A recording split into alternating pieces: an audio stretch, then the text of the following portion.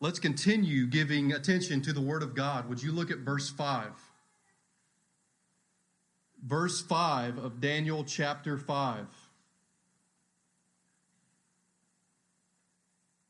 Immediately the fingers of a human hand, you know this story?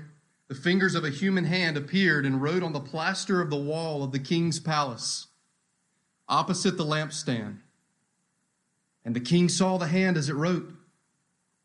Then the king's color changed, and his thoughts alarmed him. His limbs gave way, and his knees knocked together. The king called loudly to bring in the enchanters, the Chaldeans, and the astrologers. The king declared to the wise men of Babylon, "Whoever reads this writing and shows me its interpretation shall be clothed with purple and have a chain of gold around his neck, and shall be the third ruler in the kingdom." Then all the king's wise men came in, but they could not read the writing or make known to the king the interpretation. Then King Belshazzar, verse 9, was greatly alarmed, and his color changed, and his lords were perplexed. The queen, because of the words of the king and his lords, came into the banqueting hall, and the queen declared, "O king, live forever. Let not your thoughts alarm you or your color change. There is a man in your kingdom in whom is the spirit of the holy gods. In the days of your father, light and understanding and wisdom, like the wisdom of the gods, were found in him. And King Nebuchadnezzar, your father the king, made him chief of the magicians, enchanters, Chaldeans, and astrologers, because an excellent spirit, knowledge, and understanding to interpret dreams, explain riddles, and solve problems were found in this Daniel, whom the king named Belteshazzar. Now let Daniel be called, and he will show the interpretation." May the Lord bless the reading of his word. There's a phrase at the end of Daniel chapter 4, which we were last in several weeks ago now. There's a phrase that is repeated twice at the end of Daniel chapter 4 by a certain man. The phrase is this. The phrase is, "My reason returned to me." My reason returned to me. The person who spoke that phrase twice was King Nebuchadnezzar. Just very briefly, King Nebuchadnezzar in Daniel chapter 4 was a proud sinner whom God humbled to the ground. And it seems, according to Daniel chapter 4, it seems instead of being a proud sinner, it seems that he became instead a humble saint. And there at the end of Daniel chapter 4, again, he said, "My reason returned to me." Now, there's a man named Dale Ralph Davis, and Dale Ralph Davis has pointed out that a phrase like this, "My reason returned to me," is a big deal. That's a big deal. But we typically don't give it the credit that it's due.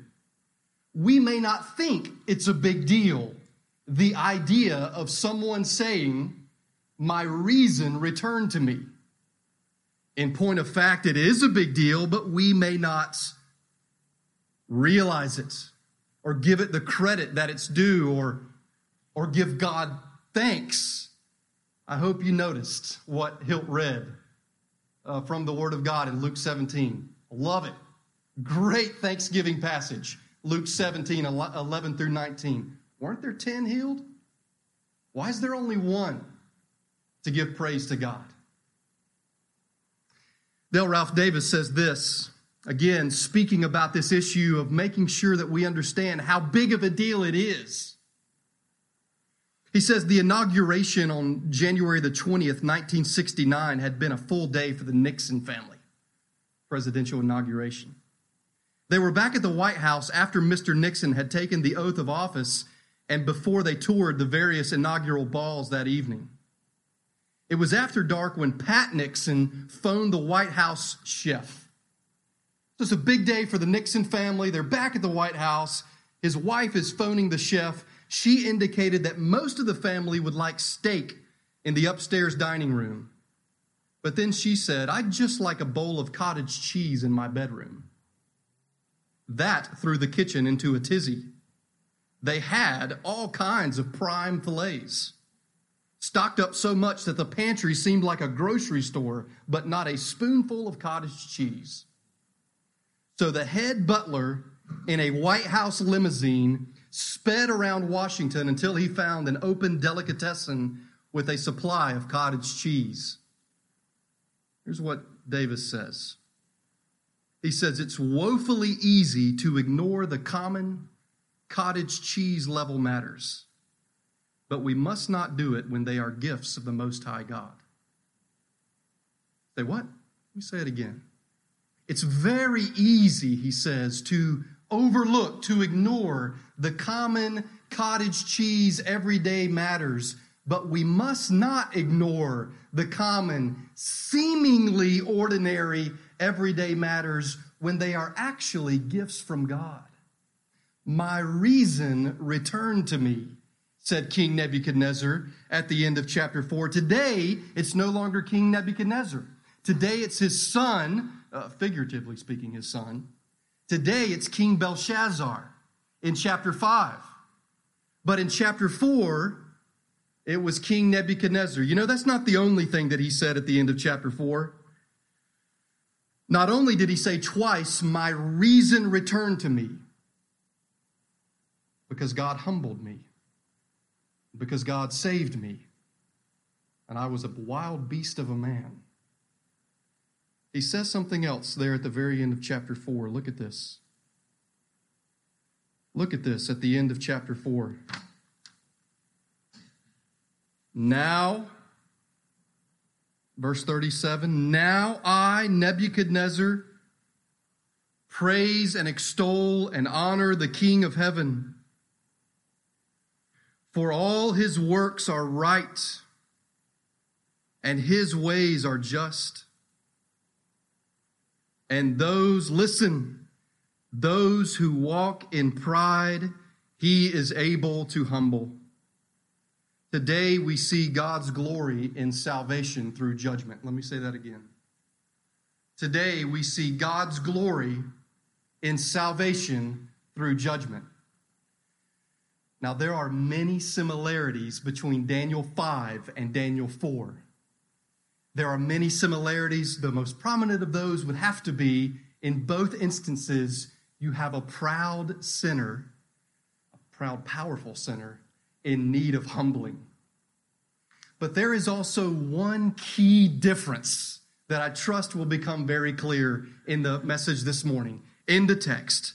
There is one key difference, even as there are many similarities between Daniel 4 and Daniel 5. We see God's glory in salvation through judgment. How do we feel? I don't like to throw that word around a lot. Feel. How do you feel? How does this passage make you feel? How do we feel about the judgment of God? How do we truly feel about hell and about what that implies about God? Are you here today prepared to worship a God who is glorified in the judgment of sinners?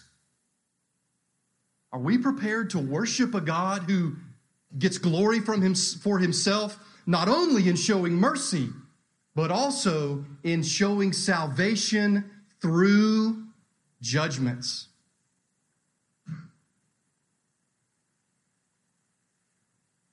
Well, we've read already verses 1 through 12 of chapter 5. We've read verses 1 through 12. I think many of you know this story. Let me give you just the briefest of summaries of chapter 5. Let me just give you a really brief. I'm going to go ahead and tell you what happens. We've read 1 through 12. I think there's 31 verses. Actually, 31 should really go with chapter 6, actually. So we'll just say there's 30 verses to be technically correct. But what happens here? Well, we've already read that we're no longer dealing with Nebuchadnezzar. We're dealing with King Belshazzar. He's having a party, right? We're going to talk about that in just a minute. That alcohol equals sin, right? No, right? It said it was being facetious, right? He's having a party, and there's so much historical detail here. If you just consider the background of what's actually going on, during his party. Oh, man, this is crazy. We'll shed a little bit of light on that. He's having his party, and then very quickly, what happens? You know this story. A lot of what we say today in modern parlance, people who aren't Christians in the world, actually comes from this chapter. You know the phrase, the writing is on the wall. That's Daniel 5. Your days are numbered. Well, that's Daniel 5. And so he's throwing this party, and very quickly, beginning, in fact, in verse 5, something happens, something that makes the king begin to be petrified. And what is that? Well, of course, it's a hand. It's a hand that begins writing on the wall. This isn't a scary Halloween movie. This is real. And the hand begins writing on the wall. He's petrified. We've seen this before. He calls in all of the wise men of Babylon, and where they fail, Daniel succeeds. The queen mother says, number one, Belshazzar, stop being such a scaredy cat. Number two, here's what you need to do. Call Daniel. You know, like, you got a plumbing problem, call Roto-Rooter or whatever. These silly jingles, just call us. Just stop being so nervous. The queen mother says, call Daniel. Daniel comes in. Daniel, did you know I'm offering a pretty substantial reward for anybody who can read the interpretation of what this spooky hand wrote on the wall? Daniel says, I don't want your reward. I'll help you. I don't want your reward. And then from there, I told you this was going to be quick. From there, Daniel gives him the interpretation. It's not good for the king. It's fatally not good for the king. It's not good for the empire. It's fatally not good for the empire. And so at the end of the chapter, here we are. This is 539 BC, okay? This is 539 BC, Daniel chapter 5. When we get to the end, the Babylonian Empire is no more. And King Belshazzar is no more. And you know what? God did it. God did it. And so that's why we have to ask ourselves that question. Are we actually comfortable? Can we worship a God who is glorified not only in salvation, but also in judgment? And do we understand that our salvation actually is through judgment? Do we understand? The first thing, and I know you say first thing, that was a long introduction. The first thing, let's talk about wine. Let's talk about wine. That's number one, wine, or you could even say wine and women. All of these vices, of course, that we might say tear a good man down or something like that. Verse 2, Daniel 5, verse 2. Belshazzar, when he tasted the wine, commanded that the vessels of gold and of silver that Nebuchadnezzar his father had taken out of the temple in Jerusalem be brought. That's not really that big of a deal, right? Well, I'll just point out that when it says in verse 2 that he commanded the vessels of gold and silver, of course, right before it says commanded that the vessels of gold and silver, it says he tasted the wine, and that's when he did that. Well, we keep reading, and verse 4, it says, look at verse 4 with me. It says, they drank wine and praised the gods of gold and silver, bronze, iron, wood, and stone. Do you see that in verse 4?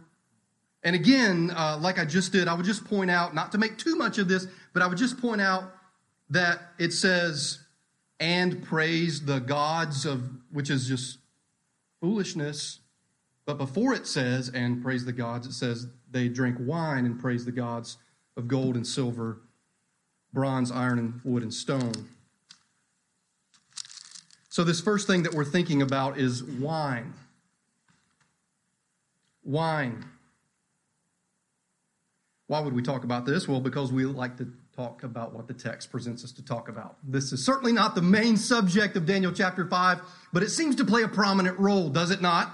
Does it not seem to play a prominent role as we begin? I didn't even read verse 1, which of course says, King Belshazzar made a great feast for 1,000 of his lords and drank wine in front of the 1,000. You know this verse. Ephesians 5:18 says this. Listen to this. Ephesians 5:18. And do not get drunk with wine, for that is debauchery, but be filled with the Spirit. You know, in the gospel and in the implications of the gospel, God does not only give us negatives. He gives us negatives, but he also gives us the positive.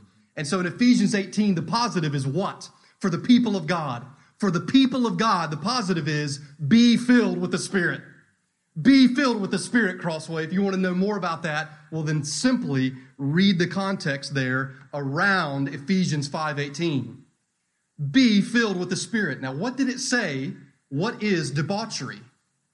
What is debauchery? Debauchery, according to it, listen to it again, and do not get drunk with wine, for that is debauchery, right? Debauchery is being drunk with wine, and it certainly can involve other things as well. That's what's going on in Daniel chapter 5.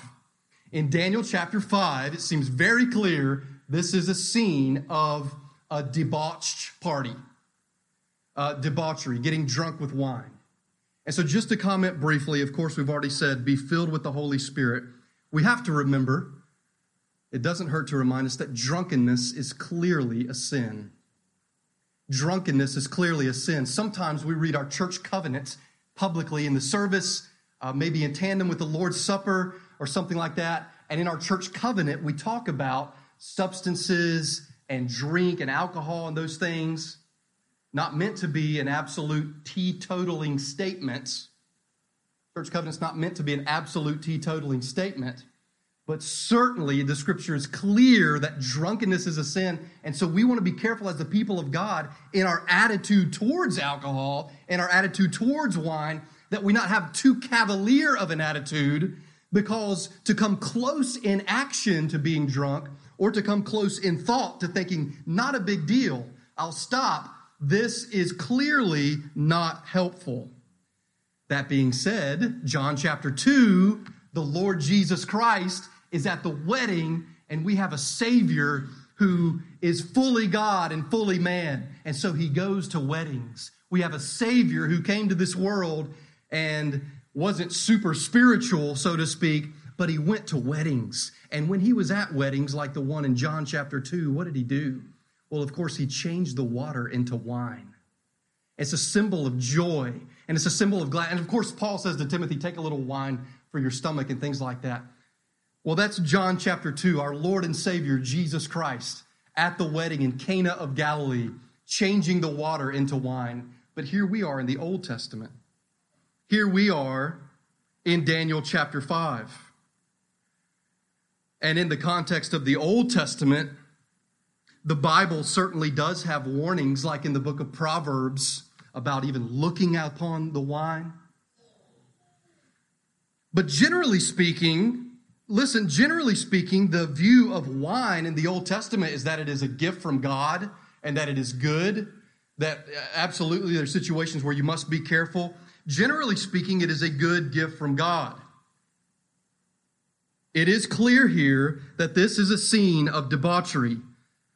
Look again at Daniel 5, 1 through 5. I don't think the connection is merely incidental. Again, verse 4, they drank wine and praised the gods of gold, silver, bronze, iron, and wood.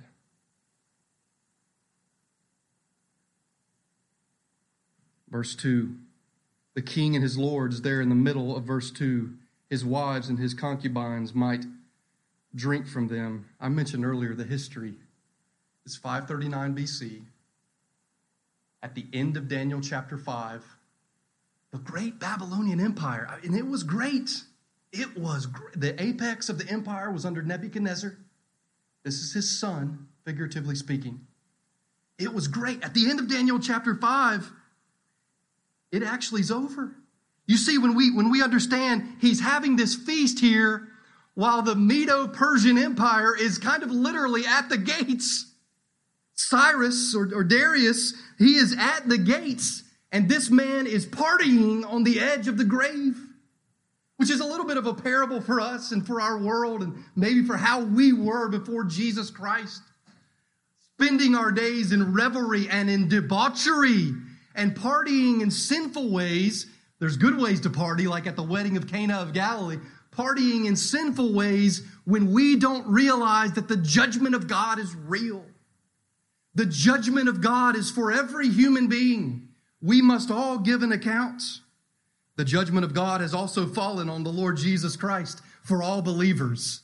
For all believers, the judgment of God has fallen at the cross of Christ. But again, my point is, at this party, at this drunken revelry, it's about to be over in a matter of hours, and Belshazzar will die.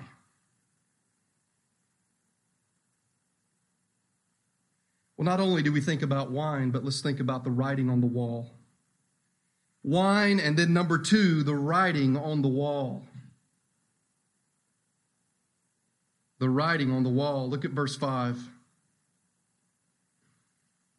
Immediately, you know that's a word that Mark uses all the time in his gospel, but here we are in Daniel 5. Immediately, the fingers of a human hand appeared and wrote on the plaster of the wall of the king's palace opposite the lamp. Now get this picture. Verse 5. And let me ask you, as we get this picture and meditate on verse 5, what would make you petrified? What would make you petrified? One example might be, I know Carowinds is not close to us. That's where I grew up, in the backyard of Carowinds. And for some of you, it's like nothing could, I want to do everything there. The state fair, I want to, But for others, it's like, that terrifies me. Why does that type of ride even exist? I mean, why does that even exist? That's ridiculous. And if I were to somehow be drugged and then put on that ride, and realize as it's starting to go that that would be petrifying for some of you maybe, or just the thought of being on that ride, just the thought of it as you look. I don't want to look at that. That's crazy. What would make you petrified? What would make you petrified even to the point of losing control of your body because of the fear? Think about that. Answer that in your mind. What would make you begin to literally lose control of your body so that your knees are knocking together? Today we see not a scary horror Halloween movie or a truly scary Halloween costume like the girl or the boy comes to us. That's really good, man. You got me. That's really good. That's scary. Today we see not a legitimately scary horror movie or a legitimately scary costume. Today we see God himself. Listen, God himself both sending the terror and bringing judgment. It is a fearful thing to fall into the hand of the living God. It is a fearful thing to fall into the hand of the living God, and it is a glorious thing to repent of sin and fall into the hand of a caring sovereign.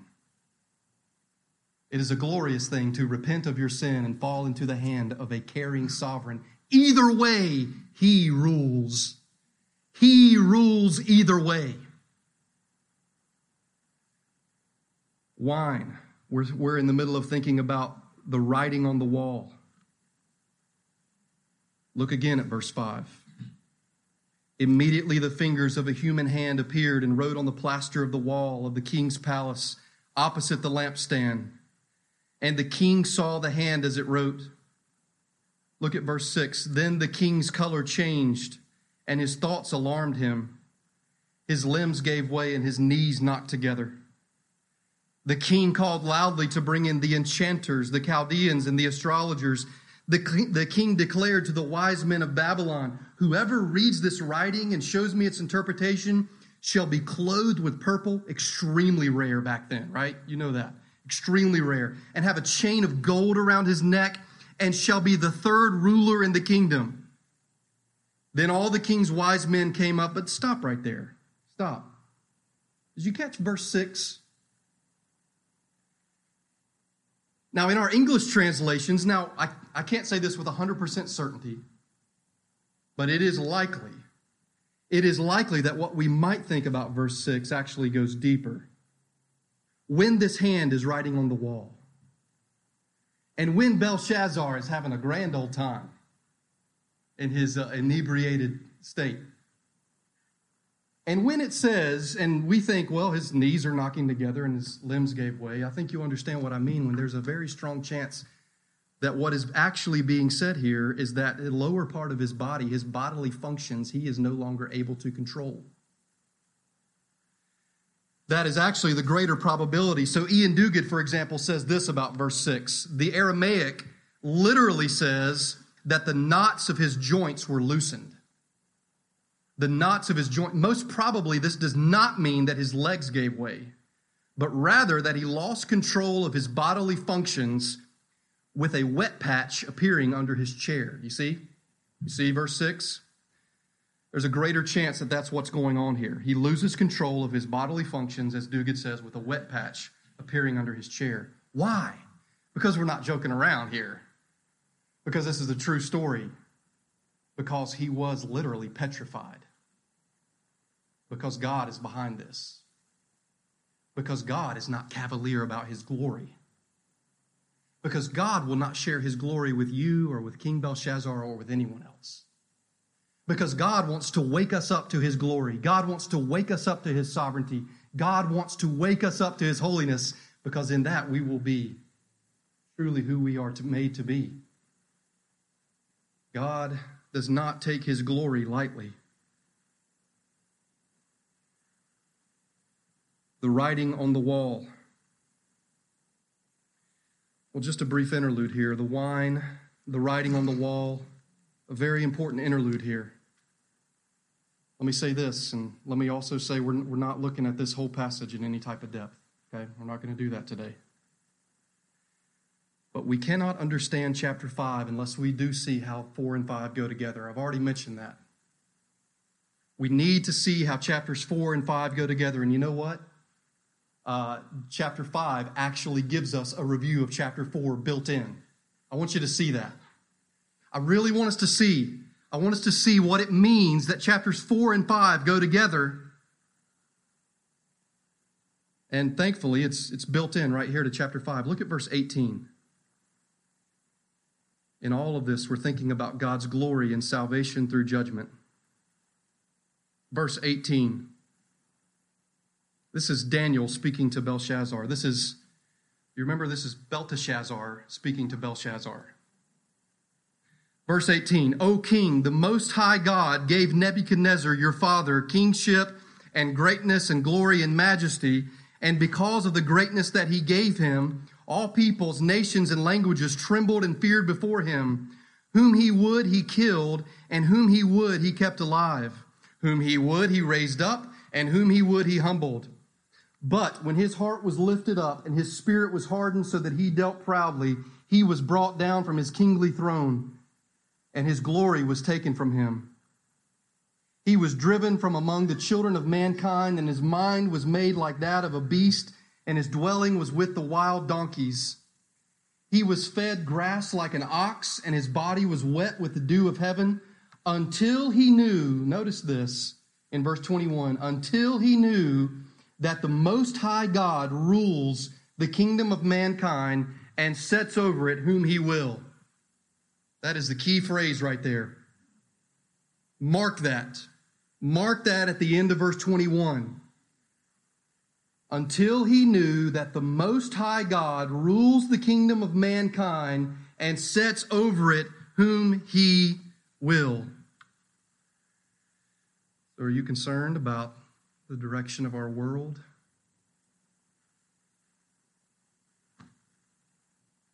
Concerned about the direction of our country? Did you like the way our country was going a couple years ago? All of these rulers of the world, verse 21b, are in a sense puppets in the hand of God. To use the word that one man has used, they are lackeys. You know what a lackey is? They are lackeys. God is most high. God rules the kingdom of mankind and sets over it whom he will. It's really neat, I think, that here in chapter 5, in verses 18 through 21, that is a summary of chapter 4. Nebuchadnezzar, chapter 4, was awesome. In the eyes of this world, he was great. Unlike Belshazzar, chapter 5, Nebuchadnezzar actually had awesome accomplishments to his name. He actually did stuff. Belshazzar threw parties. Nebuchadnezzar We look back and we say, man, that was the pinnacle of ancient civilization. He actually did stuff. Nebuchadnezzar had dreams where he got afraid, but he didn't get petrified. Belshazzar sees the hand from God writing on the wall, and he probably loses control of his bodily functions. We see here a truly great man and a man who was not great. And in chapter 4, if you again pay attention to that summary that Daniel's just given, God humbled proud King Nebuchadnezzar. God humbled him. So that as we look back again to the very end of chapter 4, Nebuchadnezzar says, all his works are right and his ways are just. And those who walk in pride, he is able to humble. And we think carefully. Listen, we think carefully and we tread carefully and we speculate about what will it be like in the afterlife. What will it be like in heaven if we are aware? What will that be like? To know that some of our perhaps closest loved ones are tortured under the wrath of God in eternal hell and eternal punishment. And the same thing, listen, the same thing that the book of Revelation says is in many ways what we see here that Nebuchadnezzar says at the end of chapter 4. Listen, all his works are right and his ways are just. That's what we'll be saying in heaven. That's what the redeemed of God will be saying. Your ways are right. You are just. You are holy. Everything you do is right and just and true. And no one can say to you, listen, God is not ever, ever, ever unfair. He is never unfair. What we see in chapter 5 is a warning even for us. Originally, chapter 5 is a warning to God's people, Israel. You need to repent. You need to repent or there will be judgment. Do you see how I can bring Belshazzar down just like that? Chapter 5, verse 30. Do you see that, my people, Israel? Do you see that, my people, today? God is never unfair. Those who are not finally saved through Jesus Christ, there is salvation only through Jesus Christ. You must repent and believe in the Lord Jesus Christ. Conscious faith in the Lord Jesus. Conscious faith in the Lord Jesus Christ. Those who are not finally saved through Jesus Christ will die getting what they deserve because they die unrepentant. But those who are saved are only saved through the mercy of God. Not because of anything that we have done or deserve. Now look with me for just a moment at chapter 1. Turn to chapter 1.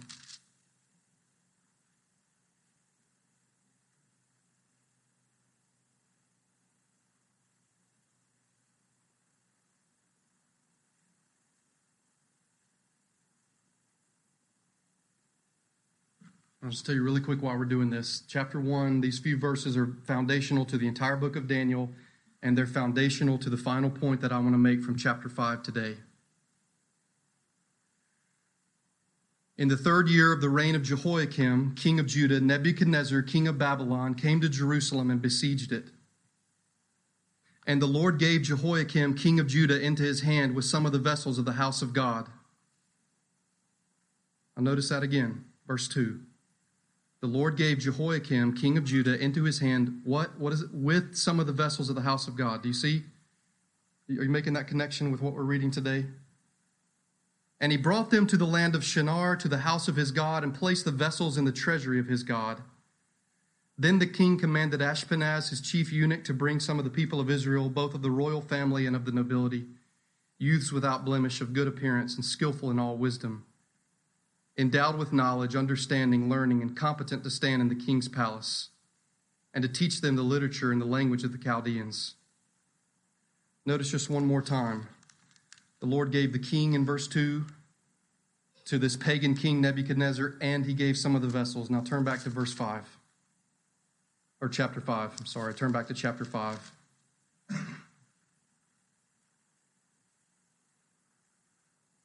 Wine.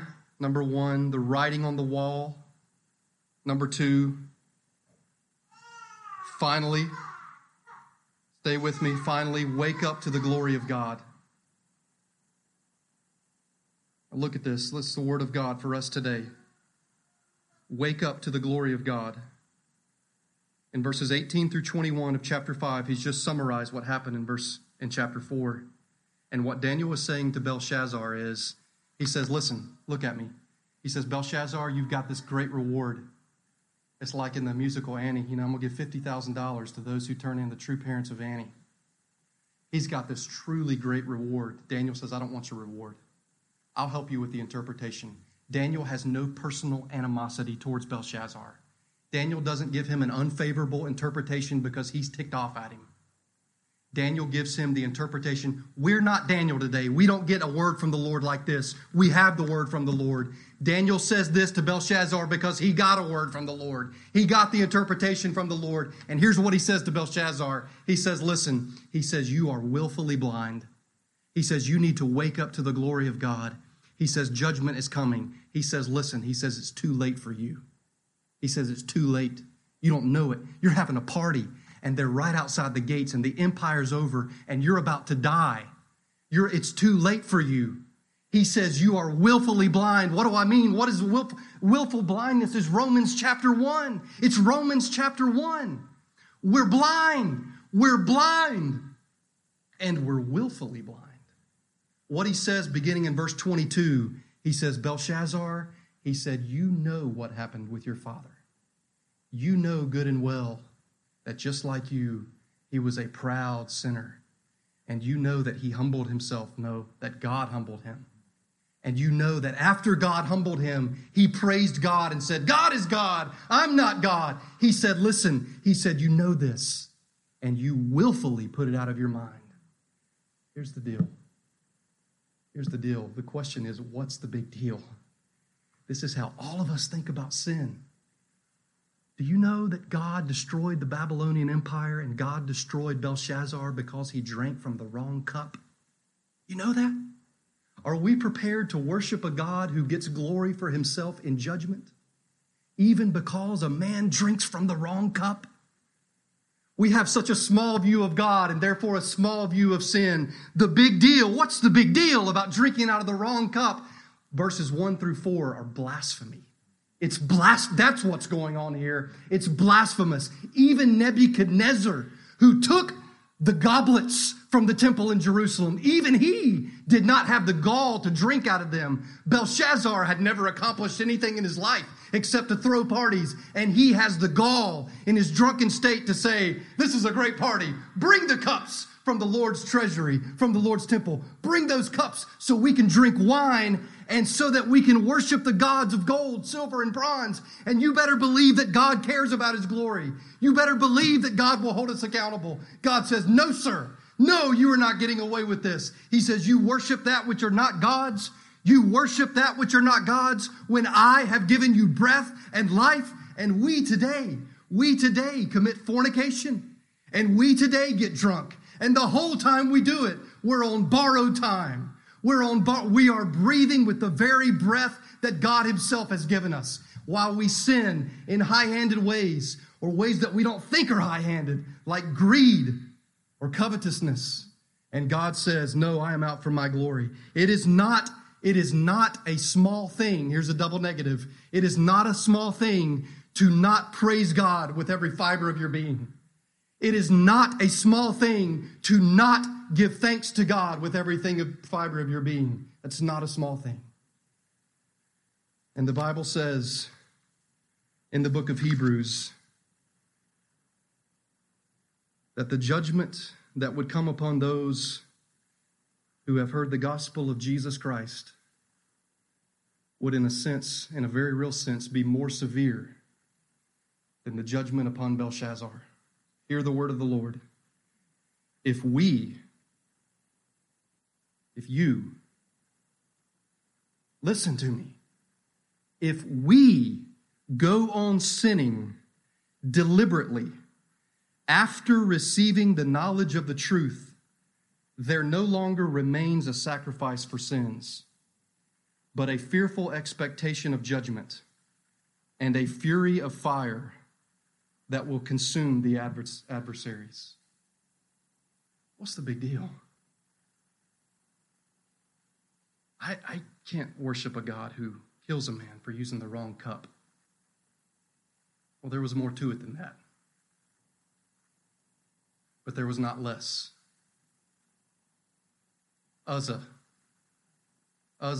tried to help God by studying the ark. You can't help God. You can fall on his mercy, though. You can't help God out. You can repent of your sins and know him as a merciful sovereign through Jesus Christ. Let's pray together.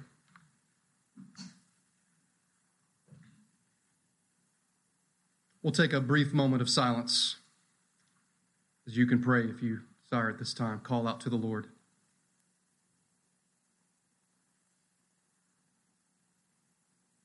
Oh Lord, you have given us life and breath and everything. When we sin breathing the air that you give us. You are never unfair. It is astounding that you are merciful to any. Lord, our prayer is very simple, that you might give Crossway Church more trembling and greater happiness and joy in trembling. Unite our hearts to fear your name.